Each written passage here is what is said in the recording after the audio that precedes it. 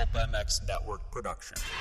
Thanks for all the support, Pulp MX fans. The Pulp MX app is now available for both iPhone and Android-based phones. For all your moto needs, shop at btosports.com and use the current discount code PulpMX. And don't forget to click the Amazon banner on pulpmx.com when purchasing anything from Amazon.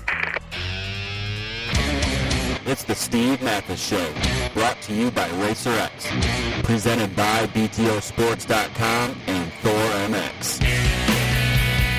The original Moto Podcast, featuring legends of the past, stars of today, season previews and race reviews, introspection, opinion, facts, and laughs. Here's your host, Steve Mathis. Welcome to the BTOsports.com RacerX podcast presented by Thor MX. Thanks, everybody, for listening.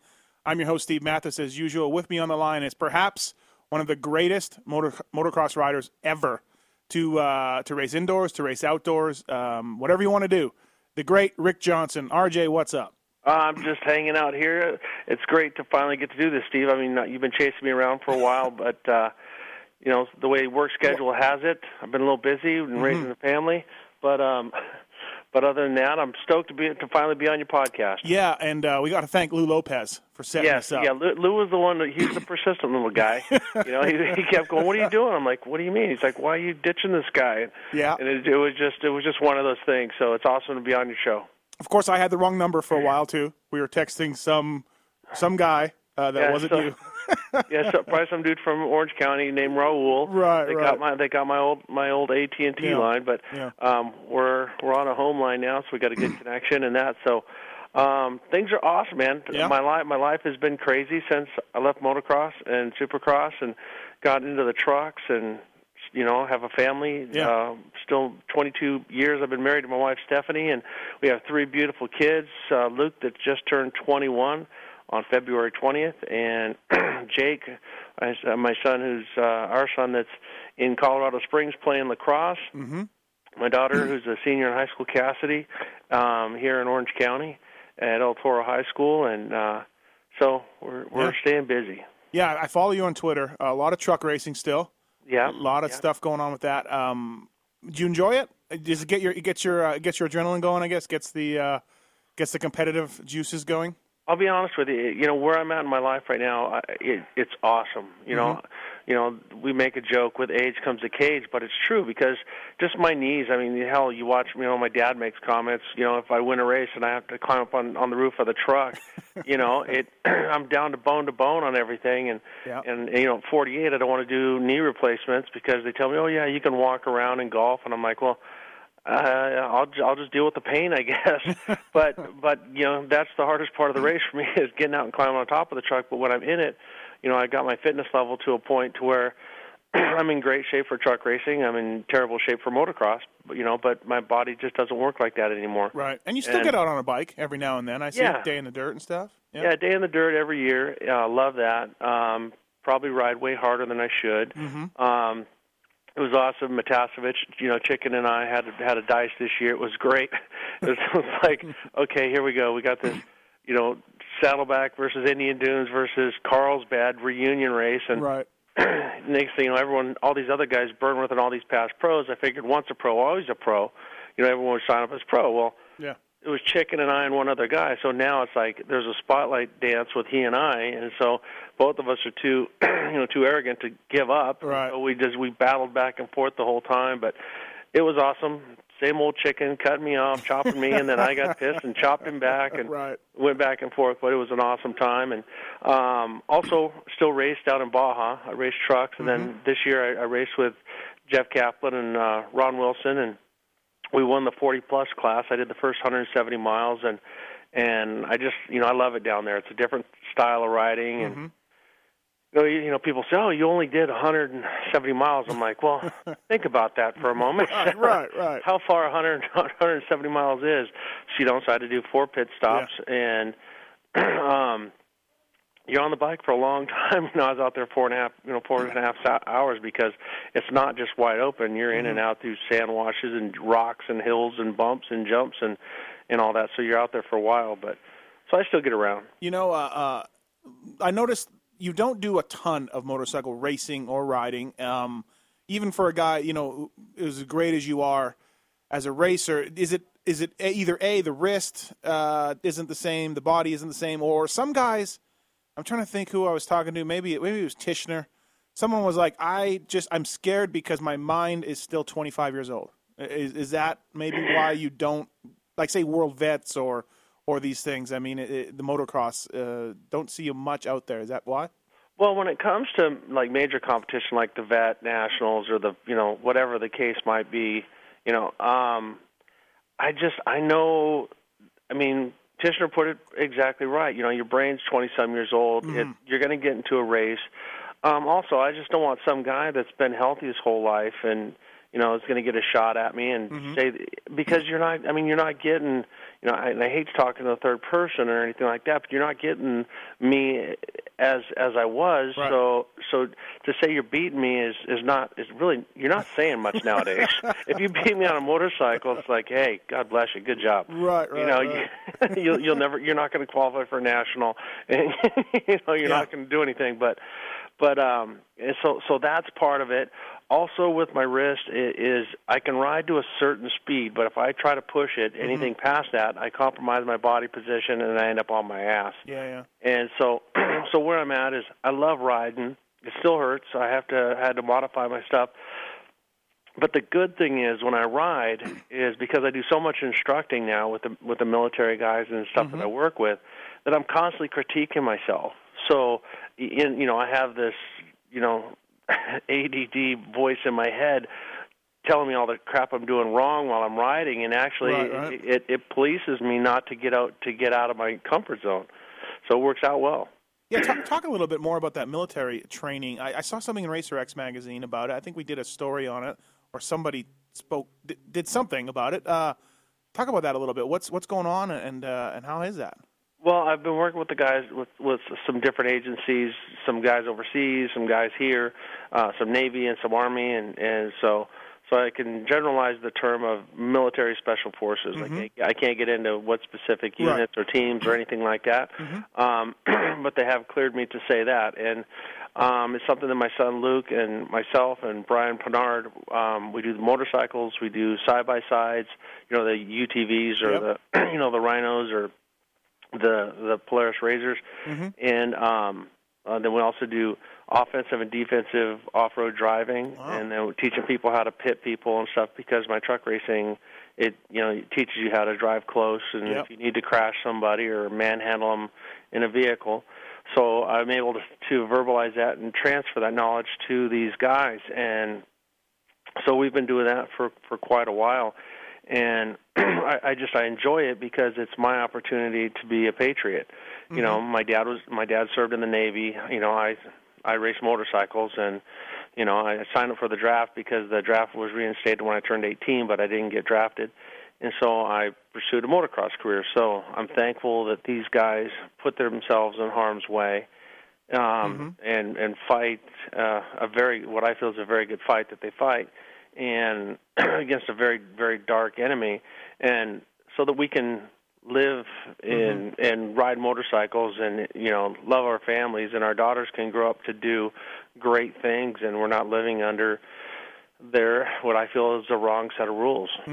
And well, that's pretty cool. Does anybody know you as the Rick Johnson in that? I mean, you know what I mean? Like, I don't know if the kids they're probably younger, but does anybody kind of know your background and are like, oh my God, look at RJ Two Hip is teaching me? Well, it goes back and forth. Some of the older guys, like some of the very first guys I trained, knew me, and that helped get me a job. Helped get me in the door. In fact, a guy named Rob Latham, who I've been an Oakley athlete with, and I met him in 1987, and he's a professional shooter. He's one of the fastest shooters in the world when it comes to pistols and stuff like that. So he trains these guys, and so he got me sort of a tryout with them. They came out to California, we did it, and it worked out great. So some of them remember me when they were a kid, but now, what's funny is that now some of these kids are so young, some of them don't even know who Jeremy McGrath is. Good point. That's a good point, right? It's the next step. So I have to tell them to ask their dad. Well, I was just at where was I? Dallas, and DeCoster still was getting photos and signing things, and I was waiting to get 5 minutes with him, and Roger was like a rock star. I was impressed. That's cool, you know. Yeah, well, because you have the next generation, you know, the guys that were kids, you know, like me, like Roger was my hero. Right. You know, still is my hero. I don't mean not in past tense, but when he was at Team Suzuki and all that, it was just amazing. So now what you're seeing is all these guys have had kids. They're some of their kids are older, and so they're coming to the races. So you have that whole fan base that's getting to know Roger, and then also, you know, they're using Roger in ads. He's in the magazines. His face he's still relevant, and he's the man. I mean, you got it. He is, right. How can you say a bad word about Roger DeCoster? Hey, Todd, you brought up Oakley there, and it reminds me. I got you on the phone. I can get you to either confirm or deny this urban legend about you and Oakley. Yeah. I worked at Yamaha as a factory mechanic for 4 years, and Bob Oliver, still there, great guy, your old mechanic. Bob told me a story that back in like 82 or whenever, 81, 82, Jim Gennard, founder of Oakley, was around the scene, you know, peddling his grips. Yep. And he was asking guys for some capital to invest in this grip company called Oakley. Yep. And you guys both were like, nah, forget it. Yeah, I did not. He didn't. He never asked me that. But I will tell you a great Jim Gennard story. Sure. Yeah. In 1982, I was a Scott guy for a long time. This was before Bevo, and this was back when Duke was the guy. Right. You remember Duke? I don't remember him. He's infamous a little bit because of the Ponca City thing. So right. Well, that's the one negative side, but of that horrific car crash. But anyways, Duke worked for Oakley, and Duke would come to all the races, and he would give you your goggles with tear-offs on it. And if it was sunny, he would come up to you on the starting line and give you, do you want smoke? Do you want this? Do you want that? Do you want clear? Do you want a nose guard? Do you want no nose guard? It's hot, whatever the case may be. And I was like, and I'd be back there, you know, putting all my tear-offs on and doing all this stuff, thinking that is so cool. I mean, that's rock star treatment right there. Right. And because putting tear-offs on was a lot harder deal. They didn't have the pins back then. Oakley was the first one with the pin system, and so you could put multiple tear-offs on. You were lucky if you could get 6 on there. Right. You know, 3 each side, and without pulling them all apart. And typically, I always grab the wrong one. Right. But anyhow, so I was in. You know, Duke would come up and talk to me during the races and this and that. Well, at the end of '82, my contract was up. I went to the Japan Supercross, and Jim Gennard was there. And he came up, and he's like, hey, I'm Jim, you know, the owner of Oakley, and I met him once or twice. Right. And he goes, you know, I think you'd be great for our roster. You know, we got Barnett, we got the Bomber, and that Bomber ad with him was just so classic. We got Jeff Ward, Osho, and we think you'd be a great addition to the team. Right. You know, would you be into it? And I'm like, and so in my contract that, you know, Duke had to be my friend for life and stuff, you know, and then unfortunately that happened with the, you know, with the car crash and stuff. Right. But that, you know, Jim would come to the races every now and then, and back when I was like kind of in the height of my career, I think it was in '88. All of a sudden, Jim shows up because I think it wasn't Mike Bell, it was somebody else who was I think Lewis Wellen. Anyways, he had some issue at home, and so Jim comes rolling in and. at Seattle, you know, the Oakley guy, and nobody knows it's him except me.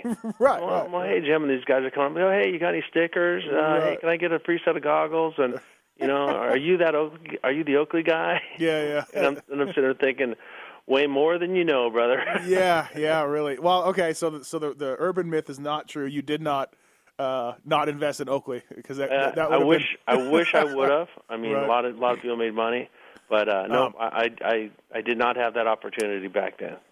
Hey, couple things. Do you go to much races? Do you follow the series much these days? Yeah, are you watching it? Everything? Yeah, watching the races. Still a huge fan. You know, RV is tied with you now, I think. Yeah, who cares? I mean, honestly. Okay. Yeah, RV tied 27 career Supercross wins. Good for him. He should have beat it a long time ago. What's your take on the series? What do you think? I just did one of these with the Hurricane. I've done a couple of them, but I just did one the other day and spoke to him about it, different stuff. And he seems to think that the tracks need to get a little more technical. They need to get a little easier. They're a little not they're too easy right now. What's your take on all of it, the series and the riders in general and all that? Wow, that's amazing that Hannah would say that. I would have bet my life savings that he would have said that the tracks are too busy. No, really, because my take on it, I thought Dallas was good because it was faster.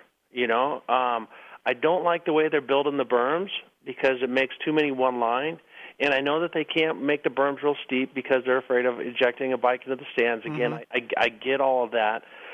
But they're not. They're making it too one line with the way the berms are. Like there's no reason to go out and use a berm because it just opens up the inside. And with these 450s and the way they're hard to stop and start again, you kind of got to keep them rolling and they're swoopy and I think 450s are ruining Supercross, but they're fun to ride and all that stuff. I dig them, but when it comes to just the racing, I think it's messing the sport up. I feel that they need to make more passing lines, so they need to work on where the angles of the turns are, how the turns are going. But I just think they need to have one or two stretches where the guys really haul ass and use their brakes. Show me some speed. It's just I felt that the Anaheims, I think Anaheim 1 through 28 or whatever it was there, too busy. Yep. Way too busy, just too bop, bop, bop, bop, bop, Yeah. It's like, damn, let me hear that thing go and let it rip and have some whoops and some speed, bring some speed into the track. It's, to me, I disagree with Hannah. I think there's too much shit on the track and they need to open it up. Yeah, the bikes definitely are a problem when you have a guy making a turn and he touches the ground twice and he makes another turn at the other end of the stadium, basically, Yeah, and it's awesome, but once a guy does a jump, and now all the jumps are the same, and really, are we so protective over these guys that now that they're making it to where you have to have all left-hand first turns? Yeah. What is that all about? I mean, he can't use his back brake. Well, he. We did it for years, and what are you going to do when he turns right on the other time? Yeah. Now, Wyndham, I brought the same up to Wyndham just as a media guy. I said, hey, the last time we had a right-hand turn, I'm like, hey, we got a right-hand turn. What do you think? He's like, we all go right-hand turns all the time. We're all right. You know what I mean? Basically, like wondering why I'm making a big deal out of it. He's just like, it's nothing. Well, the funny thing is in the old days, most of the first turns were right-hand turns. Yeah. The funny thing is, too, is now, after Oakland, the big crash and the whoops, they changed Dallas. Dallas was supposed to be a left-hand turn and then the first set of whoops, and they moved it to like a rhythm section, and they don't want to put a triple there because that causes danger. And eventually, I'm wondering when they just flatten it because, you got to put something in that first lane after the start. These are all highly paid professional racers, so it's a little weird why they're the overreaction, But well, the thing is, they can do some stuff. They could do some rollers to where guys can manual them, manual 3, jump 2, and work to where it works out a little bit different, and it keeps guys from getting plowed, But you got to do something to slow them down for that hairpin right turn or left turn, that's right after it, But that's more dangerous if you're gonna make a turn that's more important. A slow first turn, an open first turn versus a tight hairpin. That's where it needs to be a left because guys are stopping. Yeah. Hey, can we get? I don't know if you've noticed this or not, but the guys at Feld have rightfully so taken away the parade lap after the opening ceremonies. Right. Can we get you back in charge of that maybe? Because you were a guy that was a show guy. The things you were doing back when you raced were pretty amazing for the fans and all that. And our guys now don't do anything. They just so Feld just went, okay, back to the pits. Do not, because if you guys are just going to do, just don't even do a cross up or anything. Forget it. We need to make you in charge of this entertainment part of our sport. Everyone's taking this too seriously these days. Well, there's pros and cons to that. I'll tell you one thing. It's hairy, and all respect for Wyndham how he does those giant manuals with a spotlight, because even on a track that you've ran practice and you've done everything, when you're getting hit with a spotlight, you can't tell your ground speed. You don't know, you can't really see anything, and then they blast you in the face with that spotlight. It scares the hell out of you, and so I can dig that. Okay. But I still think even and I don't think they need to go do a giant cross up and whip or backflip or any of that crap. I think just when a guy cruises around with his helmet off and pauses on top of a jump and waves at the fans, it gives them a touch. Because I always tell people, man, when you go up to a jump, stop on the triple, and you point to, the first base section, and there could be 10,000 people there, but when you point to it, every person says he pointed at me. Right. And so you create that bond with the fan. And they also see them without their helmet on and all the different stuff. And most of them are sober at that point. So it would, that's the kind of stuff that I would like to see. I'd like to see guys grab the mic and rip into them like you did at the Rodale Cup. Yeah, I'd like to see that. That's a real proud moment of mine right there. What, are you joking or are you being serious? No, I'm joking. Why? Man. That was cool. My voice is all high. Well, yeah, your voice is kind of high. I don't know what the hell I had in my hand. I had some rag in my hand that I'm swinging around. I don't even know what the hell that was. No, that was cool. Don't let anybody tell you differently. That was cool. Well, just to be honest with you, I just felt like a fool. I'm like, oh, this would be cool. We'll all start in the back because I like passing people. Yeah, I know. Lachine was like, I asked him one time on one of these, what do you think of that? What do you think of that speech? He's like, oh, man, it was just Rick getting more fans, but he was right. He was right. Well, the thing was is that they understood it. Right. But they were smart, but it was just the way they did it was just driving me nuts, man. John Vanderberg is like rolling around in second gear like he dislocated his shoulder. He's putting on this big act. And then Ronnie just goes out, Ronnie just sits down and just rides around. And I think Jeff Ward or O'Mara just went into the peristyle and didn't come out, And then all of a sudden, fifth place, boom. I'm like, I felt like the biggest sucker in the world because I went out there and thought, well, I'm going to go fast and try to win and show everybody. And get the second row, but whatever. Who cares, right? Yeah. Didn't work out so good. Racer X, we named our 30 greatest supercrossers of all time. I don't know if you were paying attention to that or seeing that. You were number 5, which is kind of ironic, being that you rode number 5 to prominence. Yeah. But what'd you think? I told Hannah, again, Hannah was 3. I told him I didn't vote for him. He told me I was a dick. But I didn't vote for him for 3. Anyways, and what'd you think? You're 5. You okay with that? I wanted you higher. For the record, Jason Wygant and I were like, he left so much on the table. Yeah, that's the thing. You have to vote on what you see. I'm going by what I know. Hannah's going by what he knows. Ryan Villapoto's upset because he's not there, and he's still making his mark and all this different stuff. I mean, I said I'm a student of the game, man. When I was riding and stuff like that, if James Stewart was doing something, I would have figured it out. Yeah. If Ryan Villapoto was doing something, I would have figured it out. If those guys want to get dirty on the track, I would have gotten dirtier. Mm-hmm.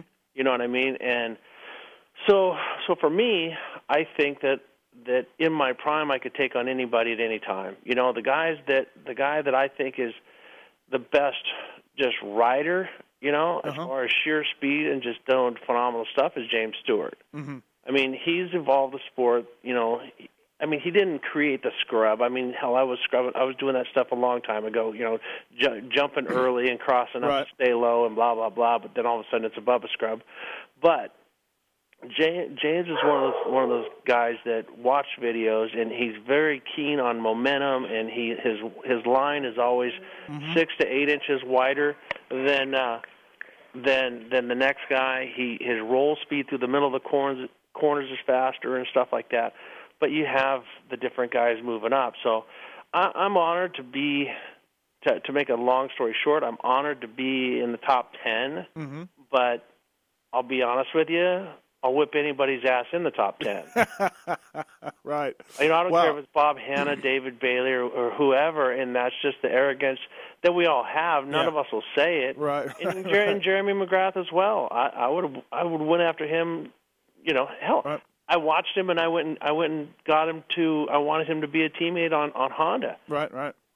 Yeah, you went to Loretta's, I'm a didn't you? fan of these guys, but that doesn't stop me from beating them. Mm-hmm. Yeah, I just thought like Hannah, obviously he's one of only 3 guys to win 3 in a row, but there were just more outdoor tracks then, when he did it. And he's gnarly, don't get me wrong, but really mid-'80s tracks started getting hairy, and you were basically unbeatable for, 3, 4, 5 years. Well, when I was doing it, and I'm not like, oh yeah, back in my day, no, they didn't know. Jumps, takeoffs had no face, and the landings were steep, and right. and they would just put 3 jumps in a straightaway, and you look at it and you go, oh, if I pin it and I clear this, yeah. I'll make 2 to 3 seconds a lap. So I might die if I case it. There's no downside. Yeah, but I'm going to go for it. That's right. What I'm paid for. Yeah. Not consistent track builders from week to week, right? Not consistent distances. Like nowadays, we know the triple is 64 feet every week. You know what I mean? Yeah, those guys do it the first lap, don't even look at it. Right. And the takeoff, and it gives them hang time to do better cross-ups and all that stuff. I mean, we had John Savitsky. I'm not going to take anything away from the Pollock. He made awesome racetracks. Mm-hmm. I mean, we had crazy step-up things and whoop sections that were gnarly, and the berms were great for racing, and so you had tracks where a guy could fall in the first turn, like I did in L.A., mm-hmm. and come back to the front. So it just is what it is. Right. The prep's better, everything's better now, and so. But I think in a lot of cases the tracks were better racetracks back then because we didn't know. Being naive, I think, helped us out some. Yeah, really, right. Hey, let's get in the time machine. Let's go back a little bit. I wanted to get your opinion on basically take through different years. I got a bunch of questions for different years that you raced. 82, obviously, you lose the 250 national title. We all know that. Heartbreak, last moto. Yep. Donnie Hansen beats you. You break a wheel. And one time I was lacing a wheel at Yamaha, and I turned to Oliver and was like, hey, Bob, can you help me lace this? And I'm like, oh, never mind, Bob. I'll get this. Ooh, ouch. I'm surprised you didn't. I'm surprised you're still alive. No, he took it pretty good. We all kind of, being fans of moto history, he took it well because we would laugh about it. But, so 83, you break your hip. You dislocate it or you break it? Yeah, well, let me back up. Okay. 82, I was on that awesome production bike all year long. Right. The one that Hannah loved so much too. Right. Yeah, everybody did. Brock rode my race bike and said, it ain't bad for your practice bike. I'm like, that's my race bike, man. But the week before, I had like a 40-point lead. And the week before at Road Atlanta, my spring broke. And so I went from, I think, second. I was second when it broke or something like that, and I went all the way back to 10th or further back. So I lost a whole bunch of points there. So that was part of the problem. Yeah. Obviously, what happened there. That's the real. That was the real clincher. Like where you needed to ride hard in Colorado. Yeah, I was just stupid in Colorado. I didn't have to. I had the I was 20. I was what was I 19? Yeah. Or 17, somewhere in there, yeah, and I had the attitude of, I'm going to win like a champion. Well, I lost like an idiot, so right. It happens. But in 83, I came out, and I was in a bad place emotionally and everything else because I just was so arrogant. I thought, 82, I was pretty humble, and I was grateful and stuff like that. Right. In 83, it was just a matter of I have arrived, I'm here. I was a prick on the track. I was running into people. I just crashed them instead of going by. So I ended up breaking my collarbone in Anaheim, and then I came back and raced Daytona, and then was leading the 250 outdoor, and then we're in St. Louis, and I crashed and dislocated my hip, and that was a very humbling experience.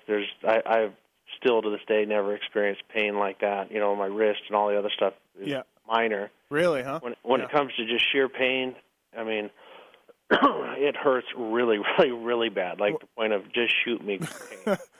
MC talked about it too when he did it. I don't know if he did the same thing as you or not at KTM days, but he says the same thing. It was unbearable. Yeah, you're waiting for the ambulance. It's just you're just in so much pain. Yeah, you're begging them to knock you out, and they're like, "Oh, but you might, die from whatever." You're like, "I don't care. It's a pretty good option right now." and you can't escape the pain. You know, like if Yeah. you break your arm or your leg or whatever, if you hold it still, the major pain goes away. It just aches, you know. But when you dislocate your hip, you can't get comfortable at all. Two motocross titles I feel are hugely underrated, and one of them is Brock's 85 500 national title against David on a YZ490, and the other one is your 84 title, but against Ron in the 250 Nationals. But what I wanted to back up to was, so Yamaha comes to you and says, we're going to ride production bikes. Yeah. Are you pissed? Did you know about it? What did you think about it? I mean, at that time, the Works Hondas, I mean, they're unbelievable. Right. I mean, I remember in '83 the Works Yamaha wasn't that good. You know, I right. Okay. I didn't like it at all. I mean, Hannah kicked my ass so bad at Saddleback, and I was doing that giant step up jump, and that was worth like 2.5 seconds, and he was still like 4 seconds a lap faster than me. Yeah. And I remember chasing him and just watched him just ride away from me. And it was so intimidating. So then we get the call, and so I remember Brock and I went up there and went into Kenny Clark's office, and he said, "Okay, guys, we have a situation." Uh-huh. And we're like, "Okay, what's that?" He says, "Well, we can either buy you out of your contract," and I'm thinking, "Yes, they're going to pay me. They're going to buy me out of my contract, and I can go ride for Honda." You know, and so Brock and I think had the same thing in mind, like, "Yeah, we're out of here." Sweet. Yeah, and they said, "Or we can go to production bikes," and it's like, what? Uh-huh. Yeah, and I'm like, I just got 1 year on a crappy Works bike, Yeah. and now you're taking that away from me? Right. And so then I'm like, but nobody else is? And like, yeah, we're going to start something new. We're going to push this. We're going to push that. I'm like, no, you're doing it because you're out of money.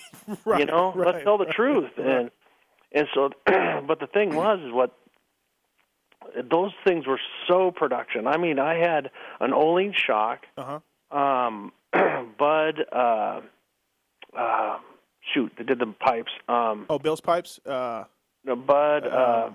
Yeah, I know who you mean. Anyways, so he made that spacer plate, so it gave us more volume. We put a longer rod in it, and then we had Simon's anti-cav kits in the forks. Right. I mean, I tested the Olines upside down forks, and they were unbelievable, but they wouldn't let me use them. Oh, yeah. You know, and they had all this stuff, and so those things were as production as you can get. I mean, I had a bitch and pipe, and that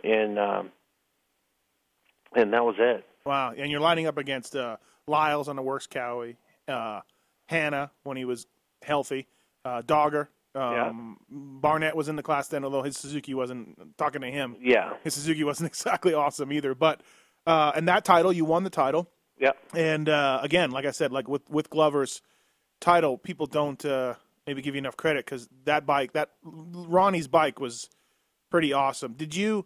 And I know you guys were friends and then enemies. And at that time, were you friends, or was it pretty bad between you two? No, it was bad between us. Okay. You know, that was just stupid local boy stuff. You know, he and I were running around as young kids, and right. you know, and he got suckered into my girlfriend asking him what happened on the road, and he told her, and I found out, and I wanted to kill him. You know, not kill him, but beat him up, and and then from there, Ronnie took big chops at you. I mean, he'd take your legs right out from underneath you, and so I didn't dig that too much. Right. So we would bang on each other quite a bit. You know, I think if anyone could ever find that 1984, I think Tangerine Bowl or whatever in Orlando, is pretty gnarly. He and I and David Bailey sat back and said, "They're both going to die. I'm just going to sit back and they're going to crash." And I'm going to win, right? And we didn't take each other out. We ended up, I think I won and Ronnie got second, and David got third, and he was on the podium. And he just goes, "You guys are crazy. I thought you were going to kill each other." Well, yeah, I was getting to the point of, like, did you ever get to ride a Works Honda? You know what I mean? Back then. Yeah, well, you did? Okay. Well, twice they did, and I kicked myself in the ass because I tested it in '82. Okay. But I wanted to stay loyal and stay on Yamaha, and I think they gave me like an extra $10 or something like that. Right. And then when I was scheduled to go up and sign with Yamaha, and Roger DeCoster called me like it was on a Tuesday or something like that. And I was still pretty fast on my practice bikes, even though they weren't in great shape. They were still pretty fast. And so I went and Roger goes, "Hey, would you be interested in signing for us?" I'm like, "Well, Right. If something happens, it's got to happen today, but I want to try the bikes. I want to see what they're like. And so they brought me Ronnie's Works bike. They adjusted it for my weight and size. I moved the handlebars like a half an inch. What year was this? Sorry. What was this? Was at the end of '85. End of '85. Okay. All right. So they baited me to let me try a Works bike, and they took it away from me. So, right. So I rode that thing, and I went out and I set my base lap, set my lap times on my deal. And I literally, and I'm not joking, I got on that Honda, and within 2 laps, I was 5 seconds a lap faster than my bike trying. Right. And I'm like, I'd come off of the jumps, and I'd wait for the big hard hit, and it's just like it'd absorb it. And I literally got off it, and I said, where do I sign? Right. We're like, okay, what about this and that? And I signed up for not a lot of money and bonuses, and it worked out well. 85, your last year at Yamaha, you're defending national champion. Supercross is that funky 2 12-lappers. Yep.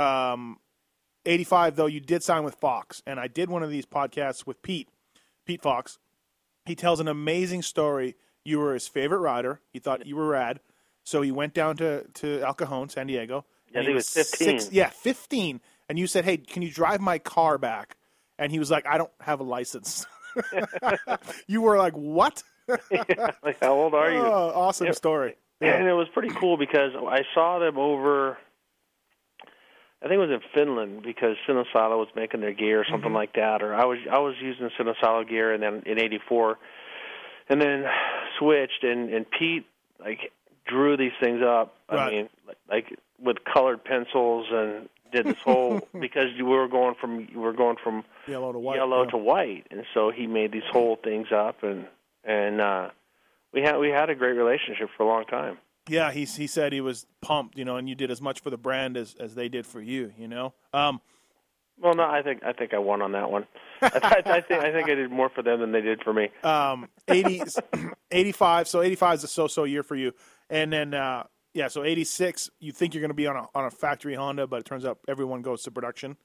Well, I knew that was going to happen. Oh, did you? Okay, yeah. That was in the works. Yeah. But my main reason for riding that Works Honda was just if they could make a bike work that good, then I had a benchmark to go after. I could say, well, this one did this or this one did that, and I knew that it wasn't, things wouldn't happen as quick as if you're changing a Works bike around. But having that just showed how deep their technical side was and their engineering, and so I was really impressed with that. Roy Turner told me he had a deal for you that was I think he said it was more than what Honda was offering you. He's full of shit. I'll tell you exactly how it went down. All right. He had me. I went and tested the bikes. I have video footage of it. I can't believe he says this. Well, I need to check the records. It was about 6 months ago. But it was his biggest regret as a manager, not being able to sign you. And because he hired Ronnie Lachine instead. Here's how it went down. Okay. So I went and I tested. They thought Wardy and I'd be a good fit. Right. I was stoked. I like Wardy and all the different stuff. I went and tested their bikes, and I said, okay, let's do it. So after the last round or something like that, I called Kawasaki and I said, okay, let's do it. And Roy said, well, they're looking at Ronnie. I'm like, are you kidding me? The same guy that just got thrown out of Japan for bringing weed and that, and yep, he's younger than you. I'm like, I'm 21. I'm not old, Right. And you want him because he's 19? I don't get that. Right. And he's like, well, yeah, well, I got to see what they want to do. And I'm like, damn, So I was like, kind of, oh well, I guess I'm going to sign with Yamaha, Yeah. And so I got the news, and so Roy called me, and I can picture this like it was yesterday. He says this didn't happen this way. Is that he called me and I said hello, and he was, hey Rick, it's Roy. And I said, you don't need to tell me, I already heard. You signed Ronnie. And I said, I think it's the biggest mistake you ever made. I'm going to crush him. And he's like, well, you didn't say that. I'm like, okay. Right. But anyways, the thing was, is he had me. They had me. I was ready to sign for him and stuff like that because I figured, that that Honda was full. They had O'Mara. They had all these different guys and Bailey, and that they didn't need me. And so Roger and Dave Arnold stepped out of the box and said, well, Johnny and David were just so I mean, there's two peas in a pod, man. Yeah. You know, and they're both awesome, but their theory is to bring me in to mix it up. If that was their theory, they were right, because you know, I'm a little competitive in that way, and I want to be the best that I can be all the time. So you were going to, Ronnie was fired from Honda, and you were talking to Cowie, but so you're never going to be Ronnie's teammate either at Honda or at Cowie. It was never going to be that way. Right. Yeah. Right. I have to go back and listen to Roy's podcast. I'm pretty sure I thought he said that you still went. I don't want to throw Roy under the bus. Well, we had a deal, right. And then he said that somebody someone above him wanted Ronnie. Yeah. So okay. So at this point, you have a national title under your belt. You have some Supercross wins, but you're not, the Rick Johnson that we saw. How much of your, in '86, of course, you and Bailey, the whole year, you win the Supercross title, you win the 250 national title, barely missed the 500 title, and I can still picture your quote in MXA about Bailey having a national in his backyard track in the 500s. But how much of your emergence was Honda, and how much was you? I would say it was. I mean, did you work harder than ever that off season? But see, I was never the guy that fell apart on the last couple of laps. I trained hard in '84. In '85, I had all these stupid things happen to me, and the bikes were junk, man. Right. I mean, I love Yamaha, great people. I loved working for them, but that bike was the biggest pile of crap. And I couldn't, the forks would stick. I mean, I had all these, I had to mask everything, and so I just had to make it very hard and unrideable to go fast. Right. And it just didn't work. But so I would say it was a combination of Honda, Brian Lunnis, myself, and I worked harder, and so it was a combination of everything. But having a bike that I could work with guys, and then working with the guys at Showa, and having Jim Anderson come on board there, and working with him, and go out and testing, and really make some strides, and then being able, which was sort of never happened then, but I wanted Mitch Payton to build me a pipe that was more rideable. Because the works power had massive power, but it just hit kind of hard, and in the Supercross tracks, especially on the West Coast, I needed the roll-on power. I needed to lower the power band, smooth it out, get all the holes out of it. And so Mitch would come down with a gas welder and a couple pipes and hacksaws, and would weld this middle to this end and do all this different stuff. And we made very, very, I think awesome bikes for Johnny and David and I. Yeah, Mitch still, a good friend of mine. Well, I don't know if he's a good friend. He's a good friend of mine, let's say it that way. Mitch tells me to this day that you really put him on the map. You made him I think he said, I was just a husky kook in a wheelchair until RJ started running my pipe.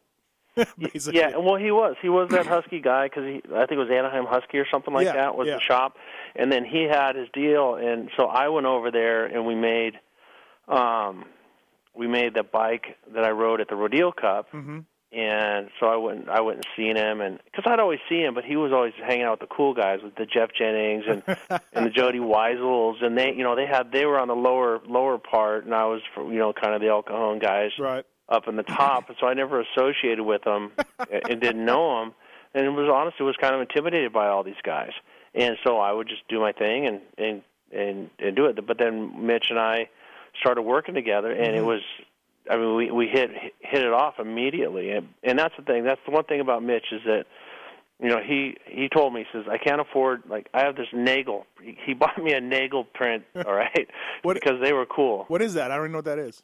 It's the black and white. It was really big for in Playboy and stuff, and I was an artist in the '80s. Oh, okay. And it was very, very white with some lines. He always did chicks with really pointy noses and stuff like that. All right. And so he gets through this Nagel print on the back. It says to Rick. I should say thank you, but I won't.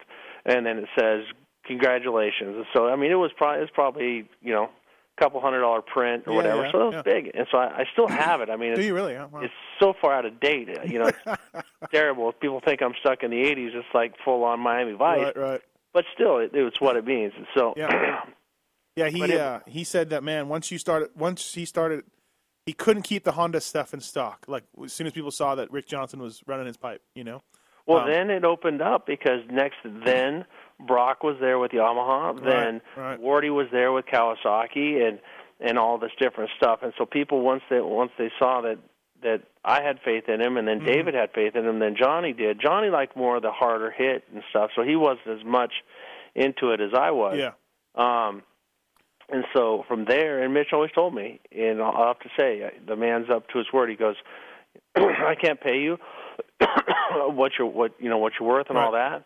He goes, but I'll take care of you and your family till you die. And so still this day, if I have suspension or a bike to be fixed or anything like that, because I grenaded my tranny at the Day in the Dirt, and I bought one of Purcell's practice bikes from him, and so he got from Reed Nordine at Kawasaki, and they hooked me up with and he rebuilt everything for me. So nice. He's a man of his word. How bad, or did it get bad, between you, David, and Johnny in '86? Like you said, those two training buddies, best friends.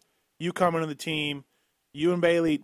Man, there's not much to separate you two guys. But was it civil, or did it get to a point where either words were exchanged or it was harsh around the tent or truck? No, it never got like that. I mean, we would probably, cursing each other on the track and stuff like that. Yeah. And it was. I know that I ruffled some feathers between Johnny and David, and one of the hardest races, and I was like kind of by myself, was the Motocross of Nations in '86, because they had told Johnny and David that Johnny was gone, and so you watching that first 125 250 race, Johnny is just riding his ass off, and he's right behind me, right. And I'm thinking, I'm not going to let you beat me, but could you just let me ride so I can save some energy for the next moto? We're 1-2, man. Calm down. Yeah, well, I mean, we were miles ahead of everybody, but he's just like, rah, and I see him. I mean, I've seen that Osho when he tucks his shoulders forward, and his head comes down, and I mean, he's a man on a mission. And, but those guys, I broke up the happy family, and it wasn't my intention, but when you get 1, 2, and 3, who's going to go, And so they split them up, but David and I were always pretty good, Johnny and I don't know if it's because it's not that we weren't ever friends, but we never really clicked, I mean, he was always had David that, and I'll never forget, I went up to test with those guys, and they took me on a bicycle ride, almost killed me. I mean, I tried to keep up with them, and I just was anaerobic the whole time and about died, and I just said, I got to get out of here. I got to do my own thing. Right.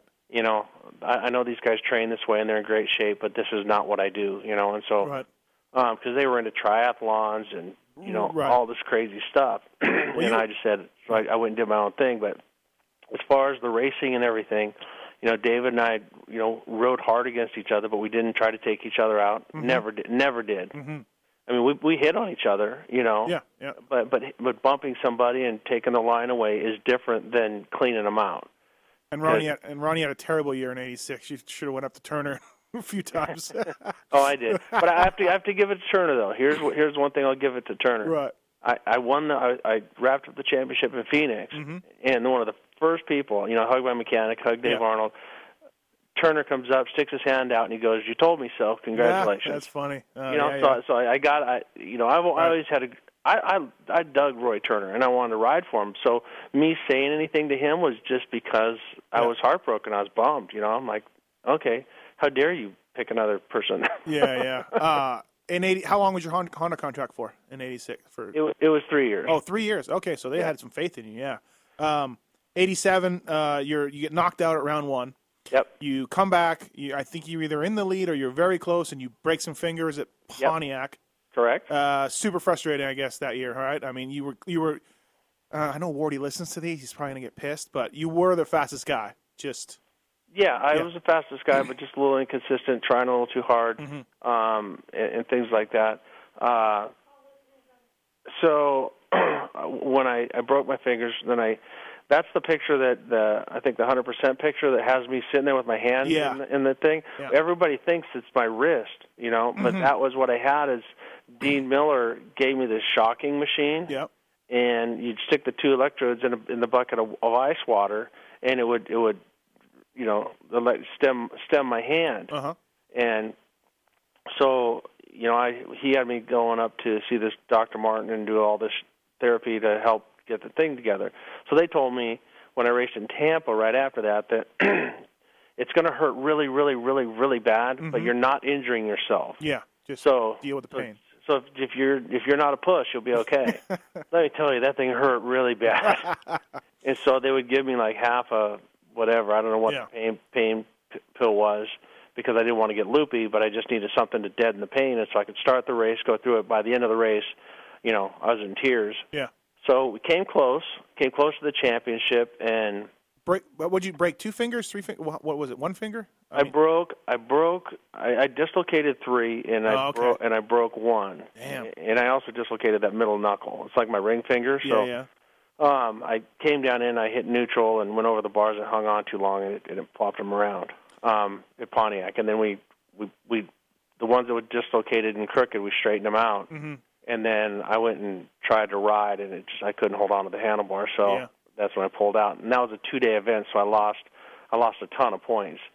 But then we were able to come back in the 250 outdoor and 500 wins. So. Yeah, super weird. Like 86, you win the Supercross and the Motocross 250. Barely lose the 500s. 87, you lose the Supercross, but you sweep the outdoors. Yeah. 88, you win the Supercross, but you lose the outdoors when your radiator hose pops off at a round, but you win the 500s. Like, you were so close to sweeping them, and we wouldn't have been talking about JMB the way we do. But for a handful of incidents in 86, 87, and 88 for you. Yeah, the one that it was an accident. It was a second moto. I was leading Wardy, and all of a sudden my bike starts to ping. And I'm like, what the hell? And then I could smell the antifreeze, and we were really disappointed in Honda on this one, because we had this happen to us at Daytona. The thing came loose because that was just a glued and pressed in the elbow and the back of the water jacket. Oh, so it wasn't Lunas's fault. It was not Lunas's fault. This was a factory Honda fault, because we had some seepage, a little bit of water weeping around. It happened at Daytona. And we told them, you got to do something about this. And it's like, well, it hasn't happened to anybody else, blah, blah. Well, it happened to us again. So it wasn't Brian's fault at all, and it wasn't a radiator. It was the elbow out of the back of the cylinder. Yeah, and that was it. By chance, it was 6 rounds, so hard to make up 25 points. Yeah, and then I screwed up. I think I fell at Southwick or a race like that. I can't remember what it was. So I could have, even if I would have had my shit together, and if I would have won every other race, I think I still would have won the championship. Oh, okay, But that's a 25-point giving 25 points away is a very, very, very hard thing to come back on. And this is again like where our record books are askew, because, and I just did this thing last year for the outdoor titles and wins and all this. You guys only had 6 races. You had 12, but on an all-time 250 and 500 win list, you're not very high, or as high as you should be, because you had 6 races. So people need to remember this kind of stuff. They kind of forget over time that you guys had, basically one DNF put you out.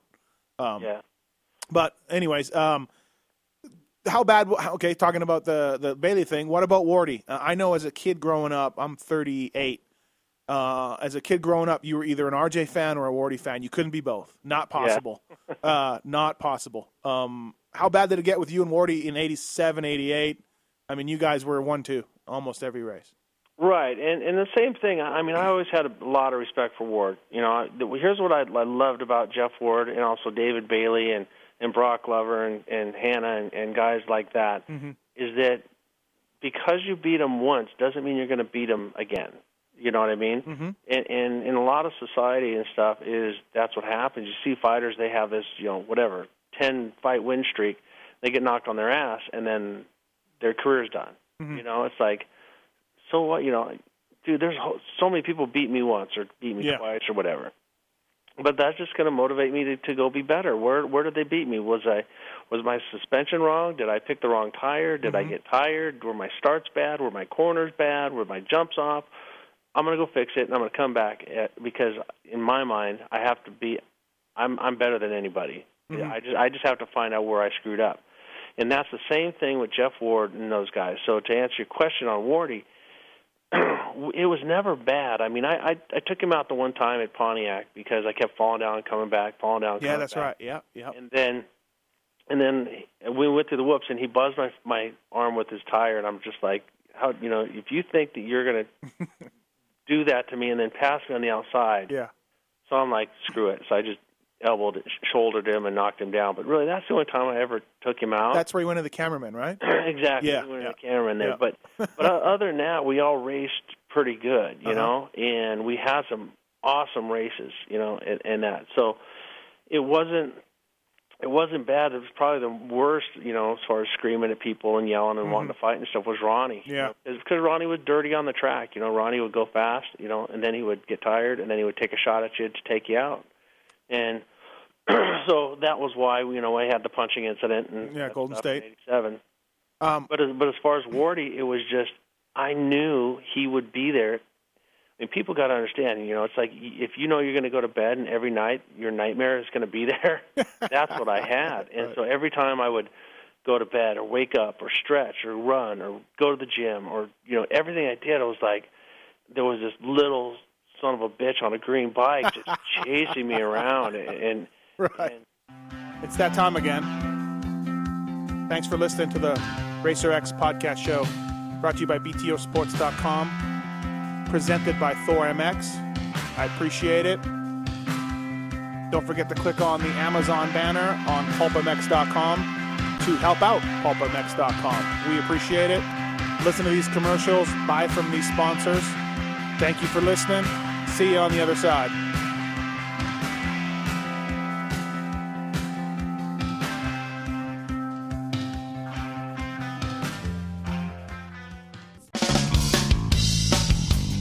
The Racer X podcast show is brought to you by BTOsports.com. Whether you are looking for new gear, Helmets, boots, or you need to rebuild your bike from the ground up, BTO is your source for all of your motocross needs. as a proud sponsor of the BTO Sports KTM race team and the heart of the BTO Sports amateur motocross team, it is obvious that we are about more than being just a store. We support the sport that supports us. We at BTO Sports want to give back to you, the listener, for supporting us and the Racer X podcast show. Use coupon code PulpMX when placing your order at BTOsports.com for a VIP listener discount. Certain brand restrictions will apply.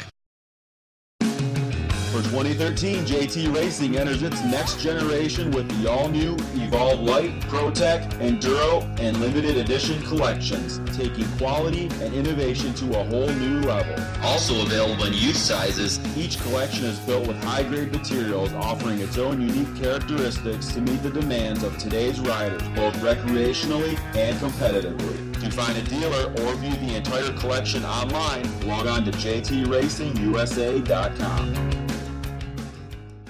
Championship proven. Many motocross apparel brands make that claim, but only Thor can back it up. As America's first motocross apparel brand, Thor has set the standard for delivering the highest quality performance racewear on the market for the past 45 years. With champions like Ryan Villapoto, Blake Baggett, and Dean Wilson, to name a few, our products truly are championship proven. To see all the new 2013 products, visit ThorMX.com or head to your local Thor Parts Unlimited dealer. Thor, the official racewear of Supercross. And one of the coolest things is Wardy and I both, we laugh about it all the time. Right. There was a track right by Carlsbad called the Flower Track because it was these flower fields. So I roll in there. You know, you're never supposed to go riding by yourself. Right. But anyways, so I come from El Cajon. He comes from Mission Viejo. We meet down by Carlsbad. I think I know this story. But go on. Yeah, I think this is awesome. I don't know he's coming. He doesn't know I'm coming. Right. I roll up. I roll past him, and I don't park next to him. Right. We're in the middle of our 500 championship battle. Right. And give him a nod. He gives me a nod, and so I see him getting dressed, and so he gets on. I'm getting dressed as fast as I can. He goes out, and he gets about 2 laps before I get on the track. Then I get on the track, and we're right as I would go up this hill, he would come down this hill, and we'd pass each other. And we're running the same line. I could see when he'd break loose a little bit. I'm like, oh, I got you now. And he just had to be so smooth on the throttle. Right. I'm not joking. He ran out of gas. Yeah. He ran out of gas, pushed his bike to the thing, put it in the thing, and I kept going because he had a stopwatch out. Right. So I'm like, I'm not going to show him that I'm giving up. Yeah. So I mean, this was like a 50-minute moto. Yeah, on like a Wednesday afternoon or something. Exactly. On a Wednesday afternoon, nobody saw it, and we had one of the most epic battles, but we just weren't. We weren't on top of each other. We had a track. We had, a half a track separating us, but that's the kind of guy he was. He, you think, I beat him. He'll give up. Never. Yeah. He never gave up. Yeah. Yeah. I heard the same story from Wardy where he ran out of gas. I am not pulling off. I am not going to show this guy. Yeah. No. Weakness. Either guy. Oh, that's classic. I love that kind of story for sure. This Nation's 87 Unadilla, muddy as all hell. Hannah gets picked for 120. Mickey Diamond, let's face it, gets effed. And Hannah goes. Pressure, though, right? Major pressure, especially in the mud. And the Euros were good in the mud. Yeah. Well, let me back up. So Hannah, I hear Hannah tell his stories, that he's pissed he didn't get picked. Well, the dude wasn't in the same zip code as Wardy and I on a 500. Yeah.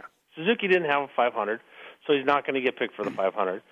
On a 250, he had a couple good races, but he wasn't as fast as Wardy or I. Right. So put him on, and he's the littlest guy, so put him on a Suzuki, and Suzuki had a works bike and all this stuff. Right. So, with that being said, he starts popping off that Wardy and I are kissing each other's ass and that we're liars and all this different stuff. And, and to me, I'm like, what is wrong with you? Right. Well, this is not about you. This is not about me. This is about our country, and this is about our sport that we love. And damn it, this is the first time it's been here on our home surface, and I think it's the 10th in a row if we win. Right.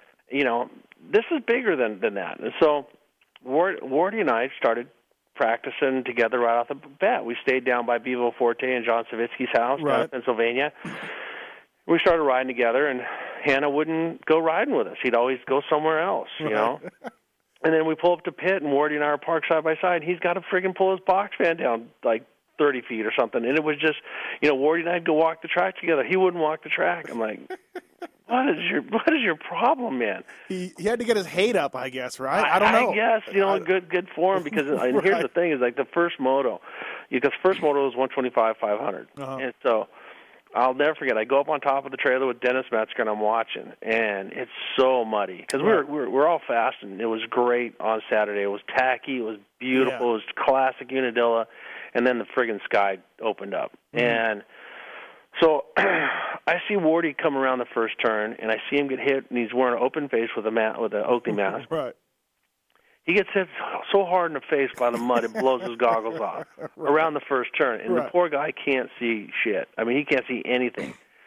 He's way back. I mean, he's like back at 10th or 11th or 12th or something, and he's trying to fight his way back. And I think he gets 6th or something, or I don't know what it was. You have to look at the thing, but he's way back. And so we have Belgium, France, England, Holland. I mean, in Germany, like every damn country that has a strong team has beaten us. And I looked at Metzger and I go, I have to win both motos if we even have a chance. I have to win. And to have that feeling, and then here's Hannah. He gets stuck the last lap. Or one lap. He doesn't come up to screw you. Right. And he's way the hell back. So we had two, but both those guys fought back, no goggles, all different stuff. Then the next moto, I get out there, I get the whole shot, I get out in front. Tipped over one time. Eric Gabors got up close behind me. Bale was pretty close every now and then. He was running pretty fast for France. And that, but I think Van der Ven was fast too. Yeah, because Sandrider. Yeah. Well, but that was in the 500 race. He got the whole shot. Okay. So if you watch it, I was 185 pounds on a 250, and I came around the first turn like it was Wardy, Van der Ven, and me. And so we come around the next turn, and the funny thing was is both Wardy and I in between races were like, "Hey, you get out in front, you go," because they said we have to win. Right. So I'm like, I'll block and you go. And he's like, no, just go. So we come around the turn and we're looking at each other, and I'm kind of giving him the nod, like, go. And he's like giving me the nod, go. And I'm like, right. All right, here I go. So I went after Vanderven, who's just like the most clean. He's like a trials rider. And so I'm just running into him, and then I finally just take a shot through a big mud hole past him, and then I start slowing down and roosting him, stopping in the trenches to get him up behind me. And so I'm like, okay, there's 1, 2, there's all of his tear-offs. Boom, goggles are down, roost him in the eyes a couple times to get him off my ass, and then I take off. Right, jeez, I didn't know that. Yeah. I always thought it was a couple of clutch rides because you're a SoCal guy, born and raised, Carlsbad is your turf, you know what I mean? And it's muddy and shitty. And, of course, me being Canadian, I'm cheering for Team Canada. But, hey. I think we got 9th that year. There you go. Anyways, I always thought that was the pressure on you was huge, and it was muddy as shit, and you weren't a mud rider. And you came through big time. But I always did good in the mud. Did you? Yeah. If you look over history, like I got my first Golden State win when I was 14. Well, I wasn't at the Golden State when you were 14, though. Well, I know that, but I'm educating you here. It had a place called Lake Madera that was really muddy, and the water was coming across, and so, but I would always, anytime it rained in SoCal, I would go ride. Oh, okay. I would just burn it down. I would just slide through the mud. I had so much fun. I didn't care getting dirty. Like I didn't like getting dirty on the day of the race. Right. Sounds kind of weird, but I didn't. I always go around the mud holes and stuff like that. But when it came time to go to work, the mud was a good challenge. If you looked at in '82, I had a crappy practice bike, and it was muddy at High Point, and I went out and I rode the thing all day. And then the next day, I was able to win the 2 motos and the 250 outdoor because I wasn't afraid to get dirty, and I wasn't afraid to slide across the big puddles or hold on tight, across the ruts and stuff like that. Yeah. So, but there's the unknown. Are your goggles going to get messed up? Yeah. Are you going to be able to see if you fall down? So, but if you look, I was very, very well prepared. Always lowered my visor to keep the rain and the mud out. I did my goggles really good with roll-offs and with tear-offs. And I had a bag on top of my helmet for after the first turn. I had rags in my pants, so if I fell down, I could grab the rag, ride with it, it'd take the mud off my glove and off my grip. So a lot of mud racing is preparation, and with Brian Lunas and myself, we were ready. You were ready. Hey, do we need to do another part, or can you keep going? I know it's an hour already. It's up to you. Yeah, okay. Let's keep going then. I got a little bit more. So, okay, 88, 89 comes, and you're maybe at your best. 89 was a great year for you, but I'm thinking you probably regret saying, hey, Jeff Stanton, come stay with me, because even Stanton says you showed him the way. You showed him the playbook. And of course, we all know what happened later in 89, and we'll get to that. But if you had to do it again, you probably would have told Stanton to shove it? I don't think I wouldn't have told him to shove it because it was my idea to hire him. Yeah. They said he can't ride Supercross, and I went and stayed with Jeff, and he was kind of a fat, Michigan farm boy, you know. But I got along great with his parents, his brothers, and everybody, and I just saw how you could see it. He would do anything. I'd tell him to do it, he did it. You know what I mean? Right. And so I said, he can do it. Those bikes he's on are terrible. If he gets on our bikes and he starts doing that, would I have taken him in and done all that? Probably not. But, really, I was looking for somebody to motivate me and push me as well. Mm-hmm. I was tired of, you're chasing a ghost. You're chasing your own shadow all the time. Right. It gets a little old. But honestly, I worked better that way. The isolation. So would I change it? Yeah. But you know what though? I feel pretty good about the guys that I will stand on my guns on this, that I stood up to Honda and said, these are your 2 guys, and one was Jeff Stanton and the next was Jeremy McGrath. So they didn't do too bad. They were all right. Yeah, they were okay. I mean, I think I had a decent eye for talent. 89, you rip off 5 wins in a row, and unbeatable. I don't even know if anybody. I think you might have led every lap. I don't even remember, but you might have been at the best. Your peak in '89. You lose Atlanta. I was actually there as a kid, second Supercross ever, but only because you fell over and Jeff got you on the last lap. Yep. Gainesville, the next week comes, and I've ridden a lot of laps at Gainesville in my time. I've never talked to Storbeck. I've never really read about it. How does the accident happen where Danny lands on your wrist? Like, can you describe it, what happened, where it was on the track? Well, we were running the track backwards from normal. Oh, okay. So if you've ridden a lot of laps, the thing that's very characteristic of Gatorback was that ridge. You went across the ridge and had the fast downhill left-hand sweeper by the road. Yep. Okay, and then you went down around there, did a big sweeper, then you came up and you went around the tree. Mm-hmm. And then you came down, and there was a jump at the bottom of that hill. Okay. Okay, right there was coming backwards. So you'd hit that jump, and you'd fly up the hill. Well, Stanton was behind me. Storbeck was in front of me. And I came up to him. I passed him there's a right-hand turn before that. I come up to it, and I get to the jump, and I scrub the jump to stay low and then accelerate up the hill. Well, he hits it fast. He comes off, and when I'm accelerating, like leaning forward and accelerating, his front wheel hits me right in the back of the elbow, and then it shoves my arm under the handlebar, and it puts my wrist up my arm. Yeah, like in a 90, right? Yeah, it just blew it apart.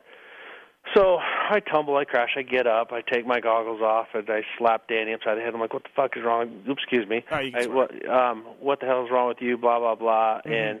And he made some comment. He thought he was going to fight me, but I mean, I looked down and my hand was junk. I mean, It was sitting over to the side. The tendons were jerking in weird places, and I knew it was weird when you see yourself disformed that bad. Mm-hmm. I'm like, this is not good. This is Yeah.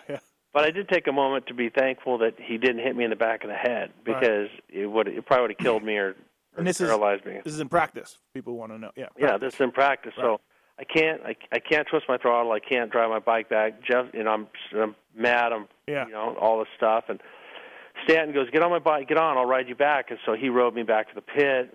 They looked at my wrist. Metzger was there. He took some Novocaine. He injected it. We threw it in a splint.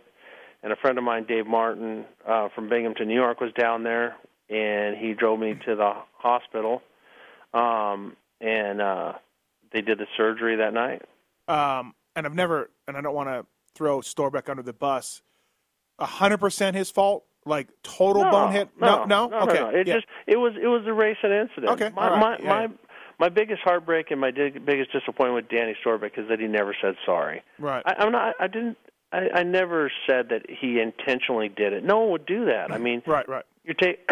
So I came up to the jump really fast, and what you do to scrub a jump is you hit the brakes. You hit the brakes to absorb that energy to stay down, and then you're going to make the time up going up the hill. Well, he doesn't know that. He's pinned. I was just pissed that he's racing me that hard in practice. Right. It took me like a 3/4 of a lap or something to pass him. Right.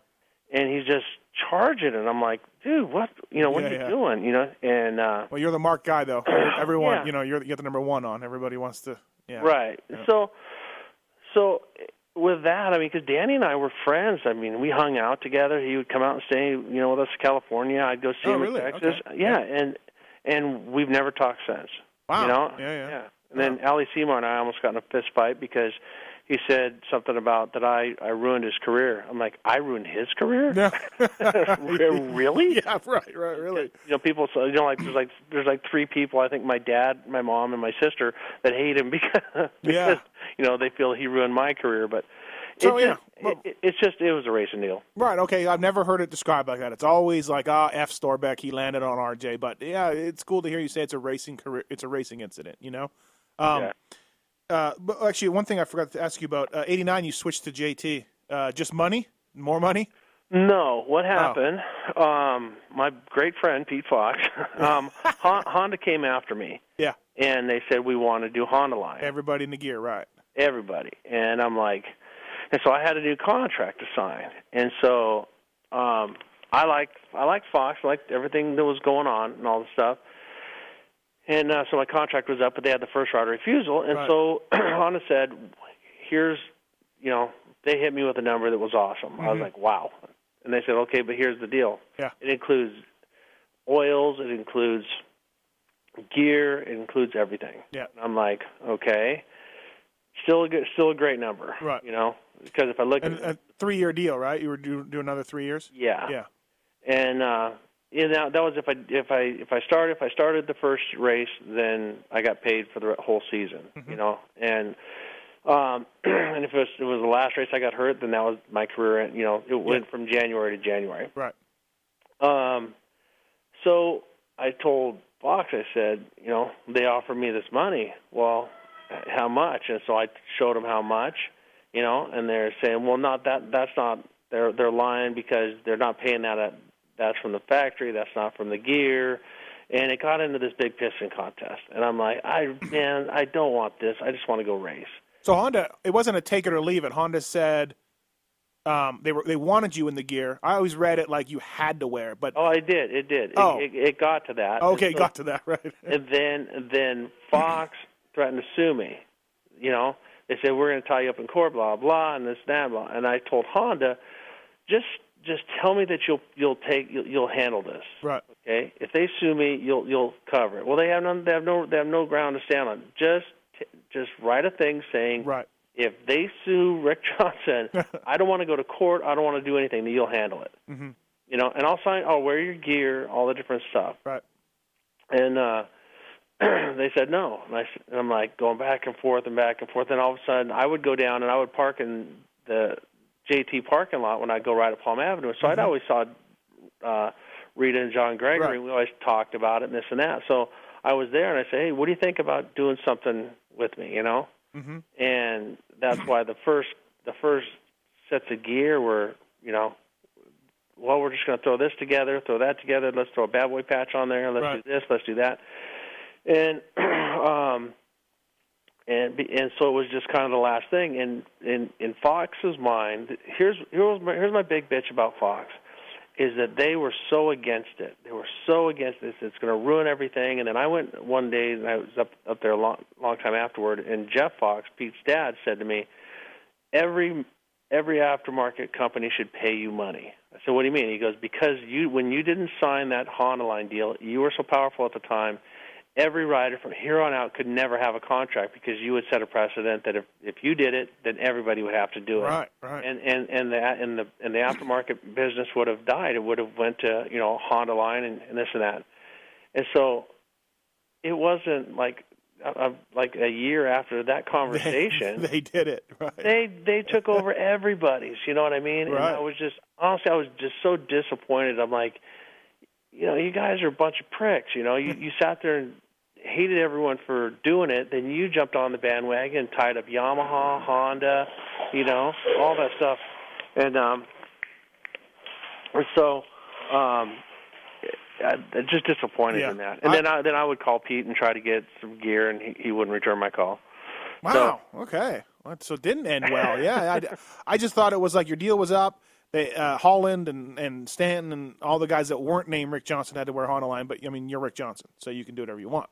No, I could do what I want. It was ugly, and then and because of that, my relationship with Ray Blank, he feels that the Honda line deal tanked because I didn't wear it. So I mean, I was damned if I do, damned if I don't. Right. So what I did, I tried to do the best thing, and I got hated by everybody. Oh, the JT stuff looks sweet, though. I think you did a good job rebounding with John. Did a good job on that. Yeah, no. We had some cool stuff, and then we did the Bad Boy Club stuff and that. But when you're riding around with a jacked up wrist, you don't look so good. Yeah, and then Stanton becomes the number one guy, and again he's never denied it, learning a lot from you, riding technique and training, and a lot from you, and so you come back in '89. For the 500 Nationals, and you make the podium and some fourths and stuff like that. But did you know in your head, I'm not the same? I mean, was this already like, oh shit? Well, I knew I was racing with pain, and I just expected it to get better, but it didn't. And so then I came back, and I in '89 I crashed really hard at Millville and separated some ribs from my sternum and my back, and knocked myself cuckoo, and then.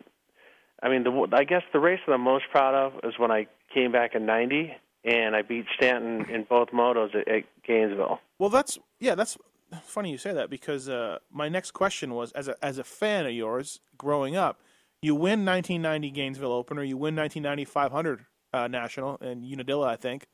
So it's that was like the last round. That was the last race of the year. Was it? So as a fan, it's like RJ's back. He's back. But really, I mean, I guess I don't.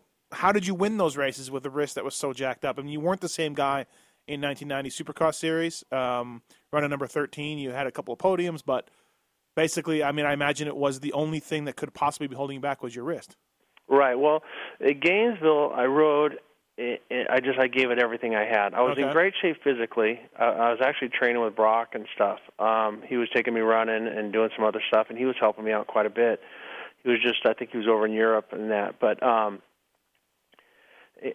so I had the speed, but then my hand would go numb, and my hand would come off the handlebars and stuff like that. And so Stan and I, both motos, I mean, he was on my ass the whole time. Yeah. And he couldn't beat me. And so, but the problem was I rode so hard that my hand was killing me. I mean, all week. I think I got to ride one day before the Daytona Supercross. And so my setup was so bad because I couldn't ride. And so then I went out there in that heat race, went over the bars, and then I broke my hand. So I broke the bones of my hand, and then I had to sit off again. And then I came back too early at the Tampa Supercross, and it started non-union. And so I couldn't hold on. Yeah. And so then they had to go in and surgically fuse my hand and put pins in it. And then I came back, tried to come back again and again.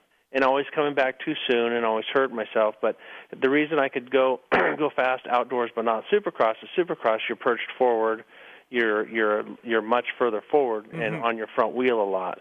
And I was always strong, I feel, in braking. Like I could out-brake guys. My braking technique was good. Right. Well, now with my hand the way it was, and also crashing into big obstacles, I could usually take a harder hit than some of the other guys. Now that was gone. Right. So now I had to just rely on technique. And so a lot of times when you're passing, you have to bully your way through. Couldn't do it. But when you put me on a 500 at Unadilla with a deep, loamy track where it's pulling my hand rather than pushing into it, it wasn't as bad. Man, how frustrating was this for you? There must have been some dark moments where you were like, I mean, in an instant, you go from unbeatable to very beatable. Must have been just some dark moments, like I said, huh? Oh, it was.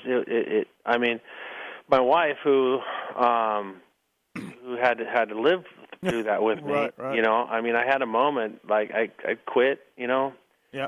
And I retired, and I was like, and so they had to go in and fuse it.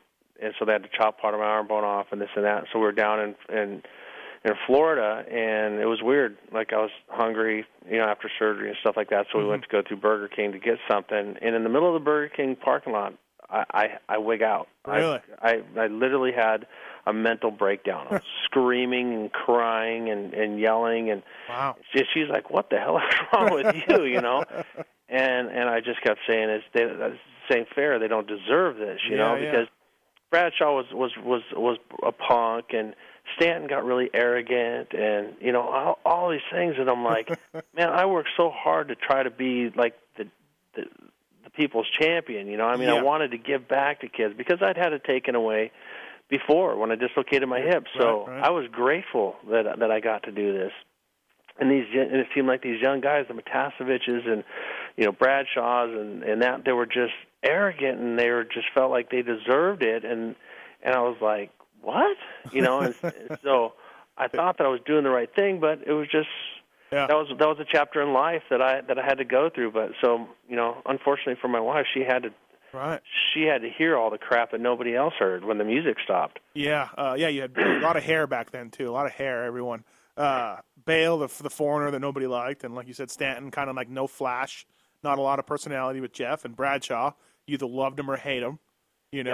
Best line ever, by the way. Bradshaw told me on the podium at Osaka, you said, "Now you did it," and he said, "What do you mean?" Now everyone's going to want you to win all the time. Yep. It's not going to. It's over now. Good job, kid. He did great though. I gave him some slack at the beginning, and I couldn't pass him at the end. So all props to him on that one. Yeah.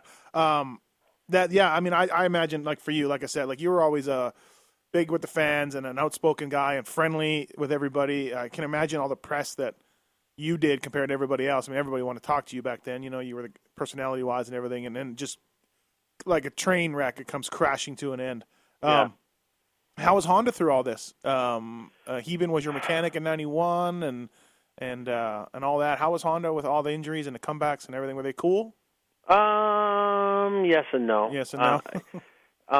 Roger, Roger had to deal with me fighting to hang on. You know, I made a comment I'll never forget. We're in Japan or something like that, and we're sitting there, and these girls come up, and they're saying this, and they're saying that, and who's number one, and Stanton was number one, and I made some stupid, idiotic remark like, yeah, who makes more money? Oh. And it's like I said it, and I was like, that probably wasn't the coolest thing to say. Mm-hmm. And Roger had the balls to pull me aside later and go, you know what, Rick, don't do this. You know, don't be bitter. Yeah. Don't be that guy. You don't need to say that. You don't need to defend yourself, and you're making yourself look bad. And I've been so thankful that he had the balls to, come up and make a comment to me like that. You know, that it really helped out. Right. But the problem was that I went to Europe at the end of '90, and I won. I think I won the Paris Supercross. I won the Maastricht Supercross. I got second, I think, into the Japan Supercross or something. Anyways, I thought I was good. I thought, man, my hand's doing great, Right. But those are all sandy, short tracks. And then I started out, and my hands started locking on me at the beginning of '91. I landed off the triple in. And I thought the throttle stick, but it was my hand let go and reattached, and I was on the back fender, and it ejected me over the bars. Yeah, Heben told me that story, and he's you said the throttle stuck, and Ron's like, and Heben was like, I don't know how to tell you this, Rick, but the throttle was fun. And so, but the part that the bitter, I guess the bad part about my end with Honda, the first thing is that Brian Lennis gave up on me, Mm-hmm. He got out of there. He went to work for Bradshaw as soon as he could, and he gave up on me, and that hurt because he and I went through a lot together. I was stoked that I had Ron Heben. Loved Ron still to this day. Awesome human being. How could you not like Ron? Right. Yeah, and he did everything he could to help me, but no matter what we did, my hand just didn't work. Yeah. So after that, San Diego, we go to Japan, and then I come back, and I'm for some reason I missed my flight. I overslept, and I missed my flight to go back to Atlanta to do autographs. So I called them. I said I'm on the next flight at 1:00, and I thought, well, this is good. I haven't been able to practice much because my hand hurts. I'll go out and practice. So I go out in this field, and there's this track out there, and it has a couple jumps. I land off this jump, and next thing you know, my practice bike throttle sticks. And now I'm going through this field, as fast as I can go. Yeah. And I let go of the throttle for a second, and it shuts off. So I was landing. My hand would let go and re-grip involuntarily. Jeez. And so I called them up and said I'm not coming. And so I went and saw the guy in Wyoming at something Bone and Joint or something like that, and he said I was done, and the next guy said I was done, and so I called him up at the Atlanta Supercross and said I'm going to announce my retirement at Daytona. Well, the thing is that Ray Blank, he had said it to somebody, I don't know who it was, but he thought that I did the first couple races just so I could screw them out of their money, because the way I have my contract written is that if I start the season, I get paid for the whole season. Right. And they wanted to pay me. They were paying me good back then, so they wanted to pay me for 6 months. I'm like, no, my contract raises that. And so between the gear and but you're just asking them to stick to the terms of the contract, right? Yeah. But I look like right, because I never got into winning form, so they thought, well, he's just doing this to. And I'll be honest with you, I'm not strapping my ass to a Supercross track, for just money. Right. But a deal's a deal, and big disappointment for sure. It had to been real tough, and I wonder why. Sometimes I like, is it just I don't know how to say it. Is it your choice or Honda's choice that you haven't been more embraced by Honda? Do you know what I mean? It's Honda's choice. What's funny is that I wanted to do some stuff with them, and they're just like they cut the ties. Like I said, I think between they're pissed off between those. I was their highest paid rider at the time. Right. And all that, and so they kind of nixed me. But then they came back and they embraced Stanton. They're paying Stanton for years and years and years to come hang out, and Well, that's what I kind of mean. Like I feel like you should be. But then again, you went to the NASCAR thing right when you retired. But like I feel like you should be around the races more than what you are. Maybe that's by choice. I mean, you did do the Suzuki coaching thing. That's the thing though. So I did. Ray always told me, just tell me if you're going to do something. Yeah.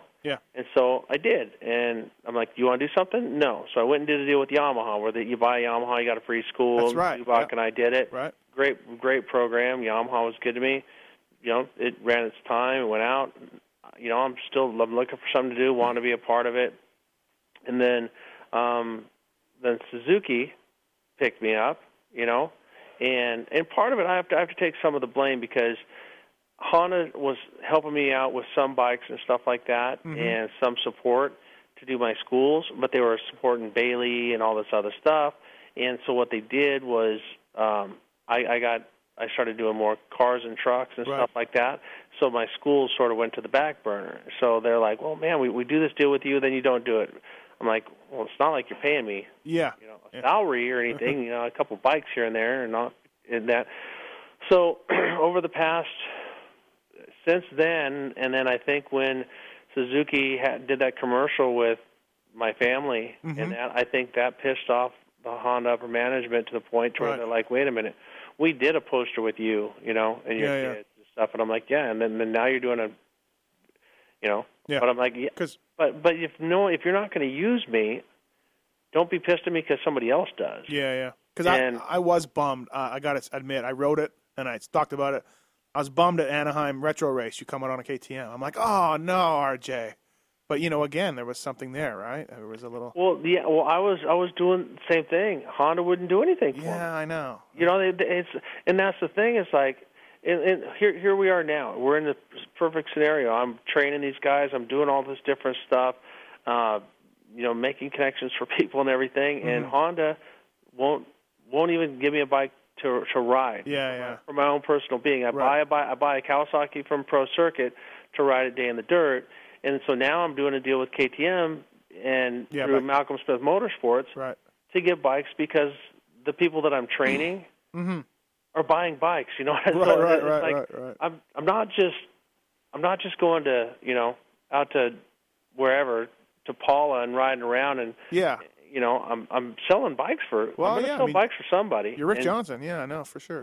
And the government is buying bikes, and the Dutch, special forces, and the English, and Australians, and all these people, they're going to buy motorcycles to use, and now they're going to buy KTMs. Right. Yeah, a good point. A few other wrap up questions here. Yep. I did one of these with Keith Bowen. He said David Bailey's injury really affected him. And where were you? And did it affect you? Where were you when you found out? And did it affect you? Did you make you think a little bit? I was in Sun Valley, Utah, Idaho. Idaho. Yeah. I was in Rich Taylor's dad, Hook Taylor. Yeah. I'm good friends with Rich. I was in Hook's living room. And my girlfriend at the time called me screaming and crying. I didn't understand what she was saying. And she told, because I had just had, that was the week after that I punched Lachine in the face. Yep. And so I went and had my ankle operated on. I had to have my ankle scoped to get some spurs and stuff out of it. Yeah. So I was, I could walk on it, but I couldn't ride on it and stuff like that. And then they told me, they said, they told me, like I could smell the wood burning in the stove, that he was paralyzed, and they didn't know if he's ever going to walk, and all the different stuff. And I, as far as affect me, as far as break my heart and and all that, yeah. As far as affecting me, it's like, should I, am I going to stop racing hard? No, because I had a friend named Bobby Sullivan when I was really young. Mm-hmm. I went through everything with him. I would down at the hospital like every other day. Okay. Laying on the ground and talking to him and, listening to him. And all he wanted to do was get back on the bike. And so when somebody's like that, last thing you want to do is use it as an excuse. Because we had some friends back, Bobby and I, that used it as an excuse to quit. Right, I'm like, you puss. Right. Don't blame this on Bobby. Yeah. It's not his fault. And same thing. But as far as affect me, and I was bummed about it, very, very bummed. But as far as when I was on the bike, did I think, I'm not going to jump this, or I'm not going to jump that? Yeah. I always thought that maybe you put on. You were one of the few guys that wear a chest pro a lot of times, front and back. And so I always thought maybe that had something to do with it. I don't know. I always picture you a lot of times wearing a front and back chest protector. Well, I got run over really bad at the Golden State, and it ripped, it displaced a vertebrae in my back, and stuff like that. And so those were, a lot of times I wanted to wear those for things that I couldn't control. I'll be honest with you, I think I was always afraid of the first turn. Right. And you have nightmares of everyone running you over, and the guy in the Cowie, and then everyone running you over. Exactly. He would have been in front of me. Right. Best move ever, too, by the way, when you ran your Roost 2 with the number 1 from Supercross, but you put a 2 over it. But it was like, hey, don't worry, I'm going to be taking this 2 off soon. I love that. As a kid, I'm like, oh, yeah, look at RJ. Don't worry, that 2's coming off. Yeah, I'll just put it on there for a little bit. Yeah, if you look underneath, there's still that 1. It's still there, And this is going to be favorite national track. Do you have one? Favorite national track? Yeah. Is there one that stands out? Well, Unadilla wasn't a national track until the very end. Right. So. Old school Unadilla was awesome. Yep. Millville, really good, but I have to say my favorite was Saddleback. Saddleback? Wow. Yeah. Wow. I've seen some video. I don't know how that could be your favorite, but I guess you grew up on that, right? Well, it was long, it was fast. Yeah, but it was concrete and dusty and rough as shit. Yeah, but so was everything back then. Right. Good point. Right. And when it was groomed right the first year we went there, I think it was 84 or no, earlier than that. 83 was a Suicide Mountain thing, yeah. When Washougal was groomed right, like in 86 it was dusty, their hoses broke or something like that. Mm-hmm. But just favorite track was Mammoth, because they were the ones that brought in fire hoses and consistent watering. I don't even know if you can possibly answer this one, but your best ride ever. I mean, is there one? God, yeah, okay. I would say the fastest that I ever felt and just invincible was the 1988 Daytona. 88 Daytona, okay. I did some stuff there where I had to, like, in the next couple turns go, damn, that was serious, where I felt so strong, mind, body, and soul. I was on top of it, You know what? I don't think I've ever seen that race, to be honest. I don't think I have it. Yeah. I think I just felt I felt invincible, and then I felt really good at Seattle right before I got hurt in '89. Yeah. Like, I was passing everybody, and it was second. I mean, it was beyond second nature. I would, like, when I pass O'Mara, we go off the takeoff, and for some reason I see something in him, and instead of jumping behind him to set him up for the next turn, I just cut to the inside. He cases it, I pass him, and it was effortless. Right. 88 Disnations, probably the one time that you were most pissed off at Ronnie, because he was pretty much unbeatable that day. No. Okay. What? Let's back up. Okay. I mean, do we want to be? Are we telling the 100% truth here? Well, I don't know. He went 1-1 on the 500. He smoked everybody, didn't he? Yeah, but I let him start on the front row because I knew that I could come from the back. All right. Okay. And because I knew because it was a really long start, and I knew that I could not get a whole shot. And what we did in '86 was we had the inside gate, and there was room. So I started when I lined up on the line. Yeah. I crowded the guy to my right. Oh, okay. So because I knew I could same thing. I knew I could get a whole shot against 500. So when David started behind me, he was over to the left, so he had a clear run. Right. So as soon as I took off, I leaned into that guy, which he leaned into that guy. He leaned into that guy, and David whole shotted up the inside from the back. Right. Right. And so in '88. It wasn't like that. We were over to the outside, and it was a really fast, long first turn, and so it wouldn't do me or anybody else any good because everybody opened up the turn and shoved us into the fence. Yeah. So we said, I said, I can pass. I'll start in the back. Ronnie, you get in front and go. Yeah. Well, Ronnie got in front. Rob Herring was behind him. I got, shitty start, worked my way up, got to third behind those guys, and the moto ran out, and they won. So I wasn't mad at Ronnie at all. I was mad at Ronnie because he went. And I'll leave it like this: he went to Amsterdam the week before. I've heard. And we had to make sure that they weren't going to do any testing. Yeah, and I think he got in on that early morning of the race or something. He said he saw you guys leaving for the race, and he had to just getting home or whatever. That was a couple times. I'd be going out to run in the morning, and he'd be coming in. But you talk about the Jeff Ward thing with you guys riding at the flower track there. Did at the height of the Ron Lachine, Rick Johnson era, were you guys at the same track in El Cajon and not speaking? No. Ronnie had barely ever rode. Right. Okay. Yeah. Good point. Ronnie would go out and play ride in these hill tracks and stuff like that, and so we didn't cross paths that much. Okay. I guess the next question. So 88 Daytona. Give me your best Jean-Michel Bale story.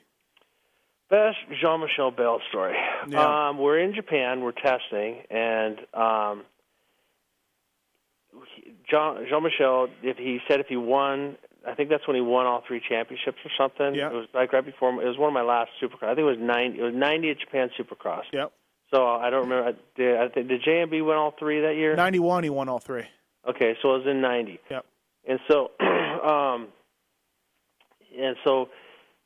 he wants to go. He wants to test. He did something, and he wants to test a road race bike. So we're at Toshigi, the head Honda test facility. Mm-hmm. I have two stories from this 1 week. So I'm there testing the automatic, which was unbelievable. Right. So friggin' fast. I've heard. But would have been terrible for Supercross, but unbelievable for outdoors. Bale gets on a bike, never drug his knee ever. So he goes out there, he's riding around, and so he comes in, he's got this big smile on his face, he's finally drug his knee. Mm-hmm. All right? About 45 minutes later, he's within 0.2 of the Japan champion and the guy who tests there every day. Right. Just unbelievable talent. Then the next story is, so they have these 50s and all these funky little bikes, these little Z50s, and so Stanton and Bale and I start getting on these things and start cruising around. So my Jeff Stanton version of that is there's this big hole that they dug, and it doesn't look like it, but when you get down there, there's these sticker bushes that are like 6 feet tall, and they have like these little burrs in them. Well, he goes down through there, and he comes out, and so he won't show me, but he's taking all the stickers out, so he gets me and Dave Arnold to go, you guys got to go check that out. Go down there. Yeah. So Dave goes down there and gets just the stickers from head to toe. I don't get it. Then Bale comes over and goes, RJ, come here, man, I want to show you something. So he takes me over there, and there's this perfectly painted circle. We don't know what it's for. Yeah. Anyways, Bale gets going around more and more in a tighter and tighter circle to where he gets to where he's dragging the foot peg in his knee, and so now it's kind of picking up the back wheel, so he's drifting the thing around in a circle. Yeah. But he's shredding this thing, but we don't think anything of it. Big deal. He's scratching the paint. Right. Well, we park the thing. Next thing you know, security guards come over. They're all screaming. This is some special pad for what it was. I don't know. Yeah. Because we couldn't understand him. Yeah. And he just tore the thing to smithereens. Just going around and around on a Z50. Yep. Those are that, and then beating him when I came back after I broke my wrist. Yeah, at Dilla. Yep. Yeah. Unadilla wore him down. He had won every moto until that point, and he was so much faster than me. He was 3 seconds a lap faster than me. Yeah. First lap, 3 seconds. Second lap, and I was going as fast as I could go. Right. Second lap, 6, 9, 12. Then it went 12, 10, 9, 8. I'm like, oh, I got you now. Right. And so then I passed him, and then he hit the wall. Best bike you ever raced? Best bike would be my 86 or my 88 Honda. The 88s were pretty bad looking. Yeah, you always went upside down forks ahead of everybody else. Well, I liked them because I could go in, I could hit stuff harder, Mm-hmm. and they wouldn't flex. Right. So that was why I pushed for those. Yeah, you watch old videos of you, and you're so much more aggressive and so much better in the whoops than these guys. And I mean, obviously, the guys you're racing against are some of the best in the world, but you can really tell, like, you're aggro for these dudes. Compared to the guys you're riding, like you're attacking the track.